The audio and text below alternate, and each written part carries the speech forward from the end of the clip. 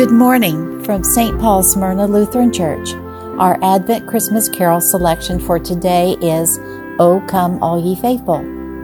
Shepherds were out in the fields watching their sheep at night when angels appeared to them and told them the great news of the birth of a Savior who is Christ the Lord. Seeing the glorious sight and hearing the great news, the shepherds were joyful and hurried to Bethlehem to find the baby and adore him.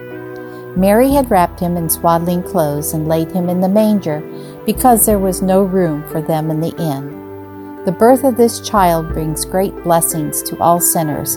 He forgives our sins and provides us with eternal life. So joyfully and triumphantly come and adore him. As we celebrate the birth of Jesus Christ, who forgives us our sins and provides us with eternal life, let us not forget to come and adore him. Advent devotions for St. Paul Smyrna Lutheran Church are funded in part through Thrivent Financial.